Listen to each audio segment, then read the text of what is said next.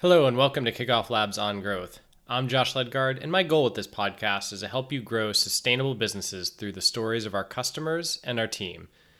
Today we're going to grow by answering some recent listener questions, but before we get started, I wanted to share some recent feedback on the podcast, which I love hearing. Allie from Best Week Ever says, "Amazing, I've been enjoying the podcast. I can't wait to be a guest one day." Well, we'd love to have you, Allie, when you've got a story to share. Angelique from Angelique Enterprises says, "I've listened to a bunch already and subscribed to the podcast just now. I've got so much more to learn." Kaylin, who also asks a question on today's podcast, says, "Listening to the podcast has been amazing. Thanks for doing it." And Osmat from willowbrook.com said in response to our episode on raising $100,000 in a day, "Amazing podcast, Josh. Please more like this." Finally, my dad wrote in and said, "It's just okay, son. I wish the audio was better. How do I turn this thing up? Get off my lawn!" If you have any feedback, leave us a review or send email to josh@kickofflabs.com. On to the questions.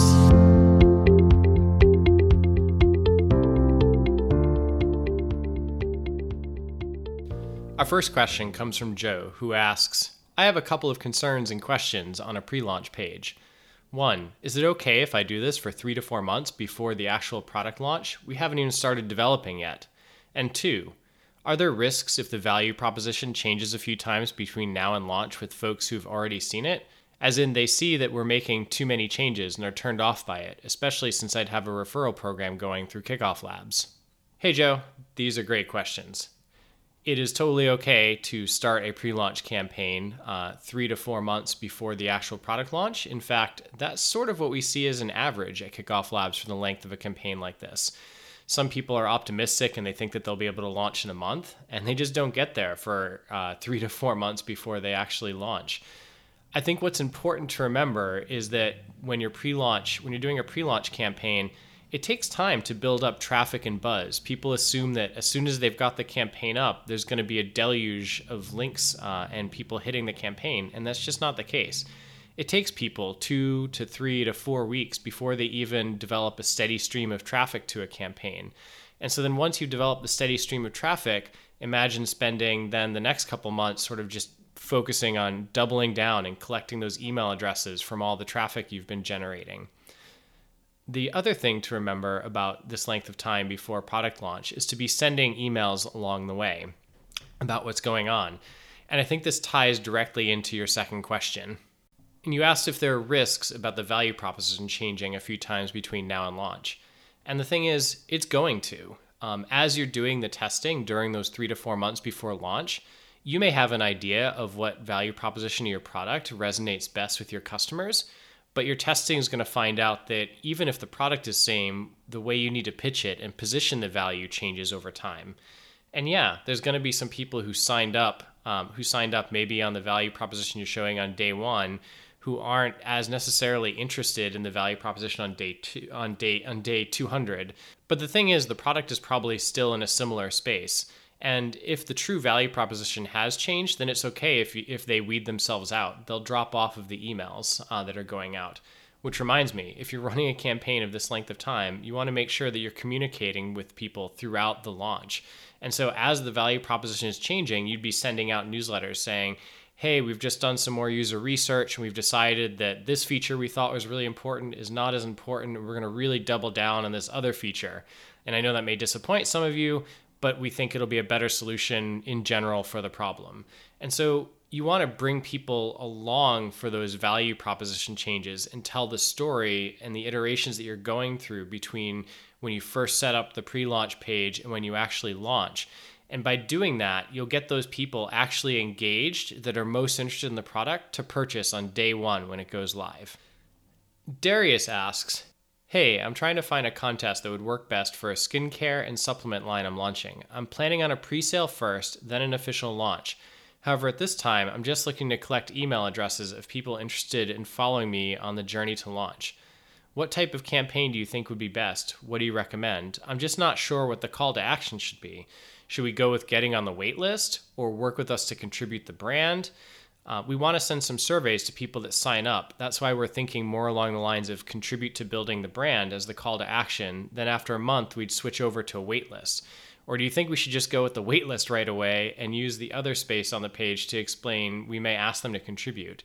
And if we do the contribute call to action, what would the contest be? Would it even make sense to have a contest? That's why I'm thinking of just going with a wait list. But then again, we'll wait for your response and feedback. Hey Darius, so you've got a fairly common case right now, and it feels like you're flipping back and forth between these two things. One of them being running a waitlist campaign. We are asking people to get on a waitlist and move up in line perhaps, or to get something because they signed up sooner. And the other about taking people along this journey and asking to collect feedback along the way. And I feel like you're treating this as an either or scenario where you have to pick one or the other, when the reality is I think you're actually better off doing both. And let me show you how to phrase this potentially, how to frame this potentially for your audience. Imagine you have a pre-launch page up, and your call to action is that to join the wait list and contribute to the product. I actually think that for your most engaged customers and the people who you want to be influencers, the opportunity to help shape the product is what you should have as the incentive for people to join the wait list in the first place.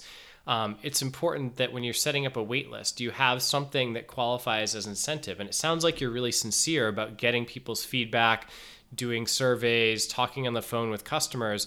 And so you should actually pitch that on the page. You should have a wait list saying, hey, join the wait list, join our product development team, and contribute to, maybe not joining the development team, but join our wait list and start contributing to our product development so that the product we develop is ultimately the product that you want. And I think you'll find that that's a really strong incentive for people to sign up. And then on the follow-up page, you can do two things. You can ask them to share with friends, and these people who want to be influencers, who are going to be pulled in by the message of helping you build a product, are also the people that are probably going to share it in exchange for whatever bribe you're giving them to share the campaign. So maybe if they get 3 other people to come in and follow along with the story as you're building the product, then they're getting the product for free or something just as enticing. And then once they've done that, you're sending them a follow-up email that says, hey, can you start taking this survey? And the survey process can be disconnected from the waitlist a little bit. So your waitlist, once people join, you can send them an automatic response. It's a feature in Kickoff Labs that includes a link to a survey that you want them to take. And the people who fill out the survey, you can follow up in more depth in person, or at least virtually with a Zoom meeting or a Skype meeting or something like that. So in closing, I just don't think you need to pick one or the other. I think you need to figure out how you tie the two together, because those two things together create the strongest possible incentive to get people to sign up. Next, Kaylin asked, I'm continuing to refine the value proposition for my mobile app and platform, and I'm at a point where I want to do a solid test of my value proposition before starting development work. The two options I'm weighing right now are: 1, launching a pre-launch landing page using Kickoff Labs to get signups. 2, testing value prop screens and other product screens offline with live users. Which path would you recommend I go? Part of me thinks going route number 1 gives me real market validation of the value proposition with a bigger sample size, whereas the second gives me opportunity to go deeper with a smaller sample set. How do you think I should go through this? Thanks for your advice. Hey, Kaylin. So this is really similar to the previous question that Darius asked about choosing between setting up a wait list or getting people to contribute to the brand. And I think you're in the same position, and what you want to do is both. I would absolutely start with launching a pre-launch landing page campaign in Kickoff Labs and getting signups.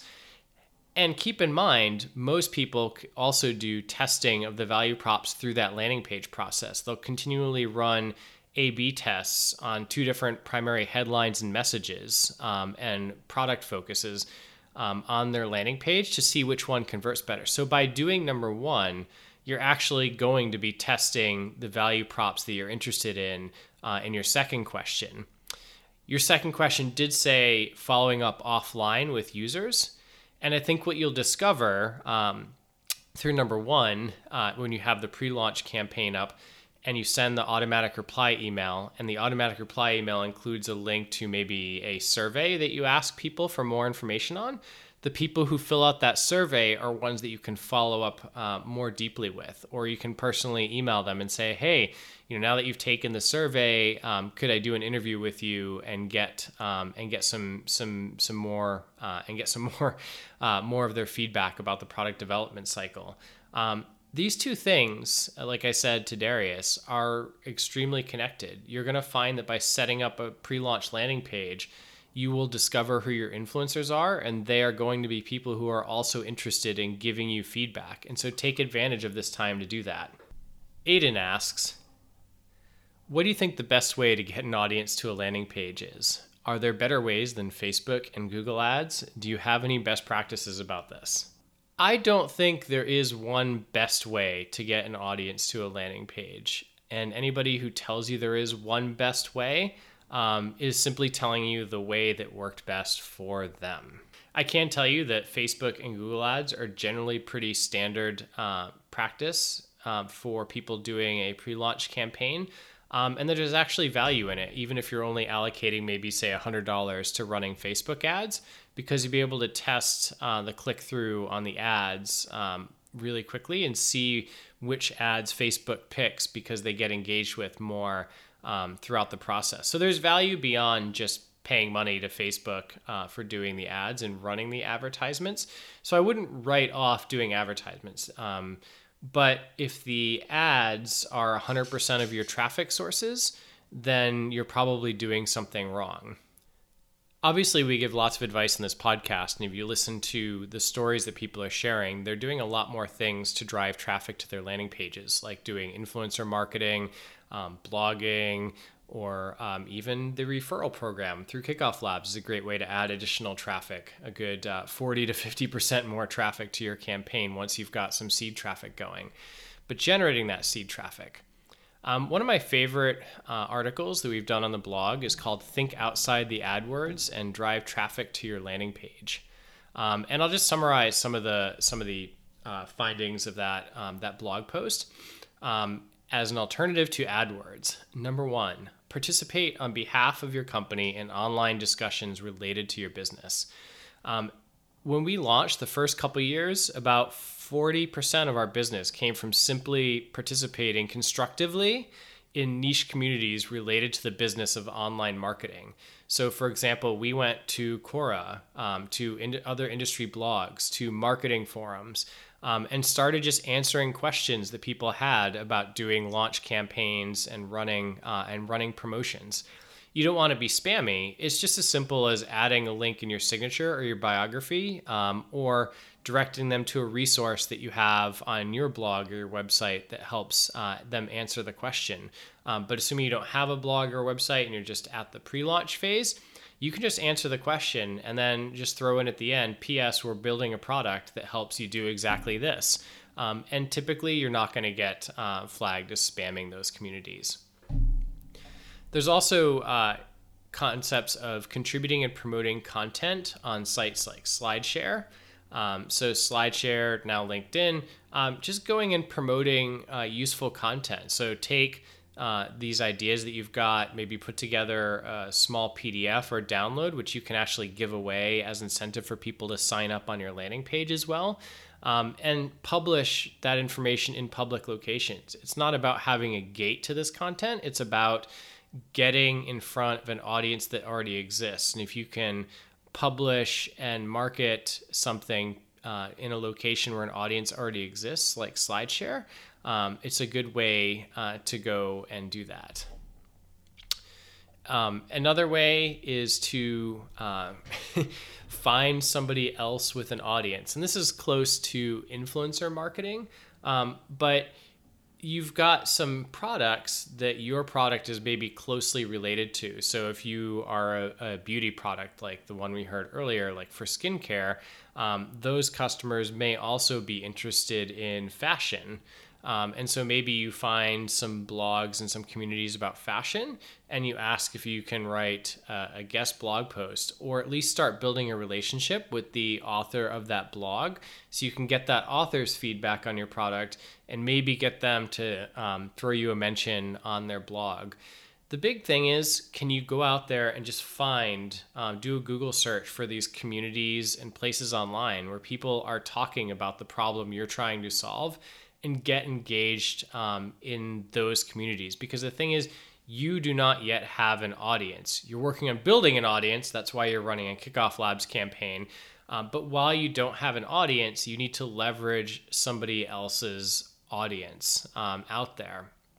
And so the more different audiences you can get yourself in front of, showing up on podcasts, showing up in blog feeds, showing up on somebody's in an influencer's Instagram page, those are all popular things. And I'll end this by just saying a story. We had a customer once who was launching a phishing app, and they were really sad. They only had like 1,000 email signups.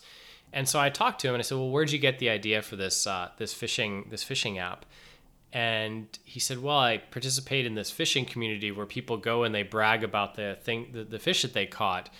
And I said, so what did the fishing community think of your app? And he said, well, I haven't told them about it.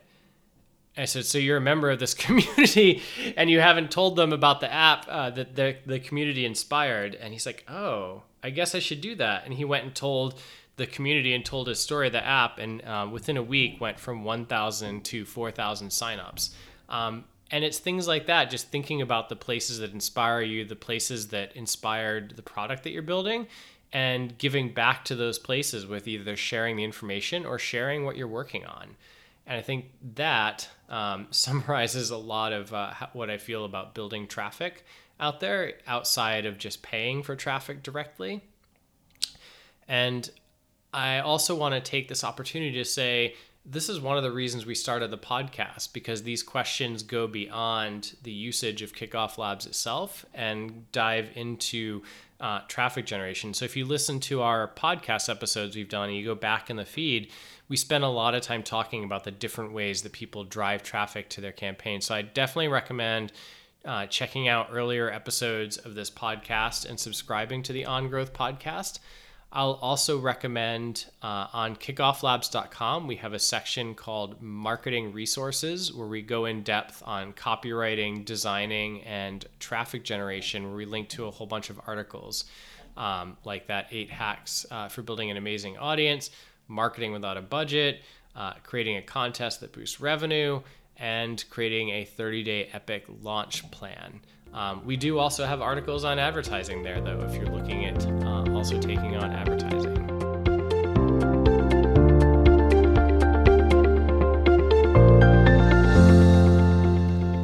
If you enjoyed this episode of Listener Questions, drop me a line at josh@kickofflabs.com and let me know what you think. If you've enjoyed anything else about the podcast, let us know that too.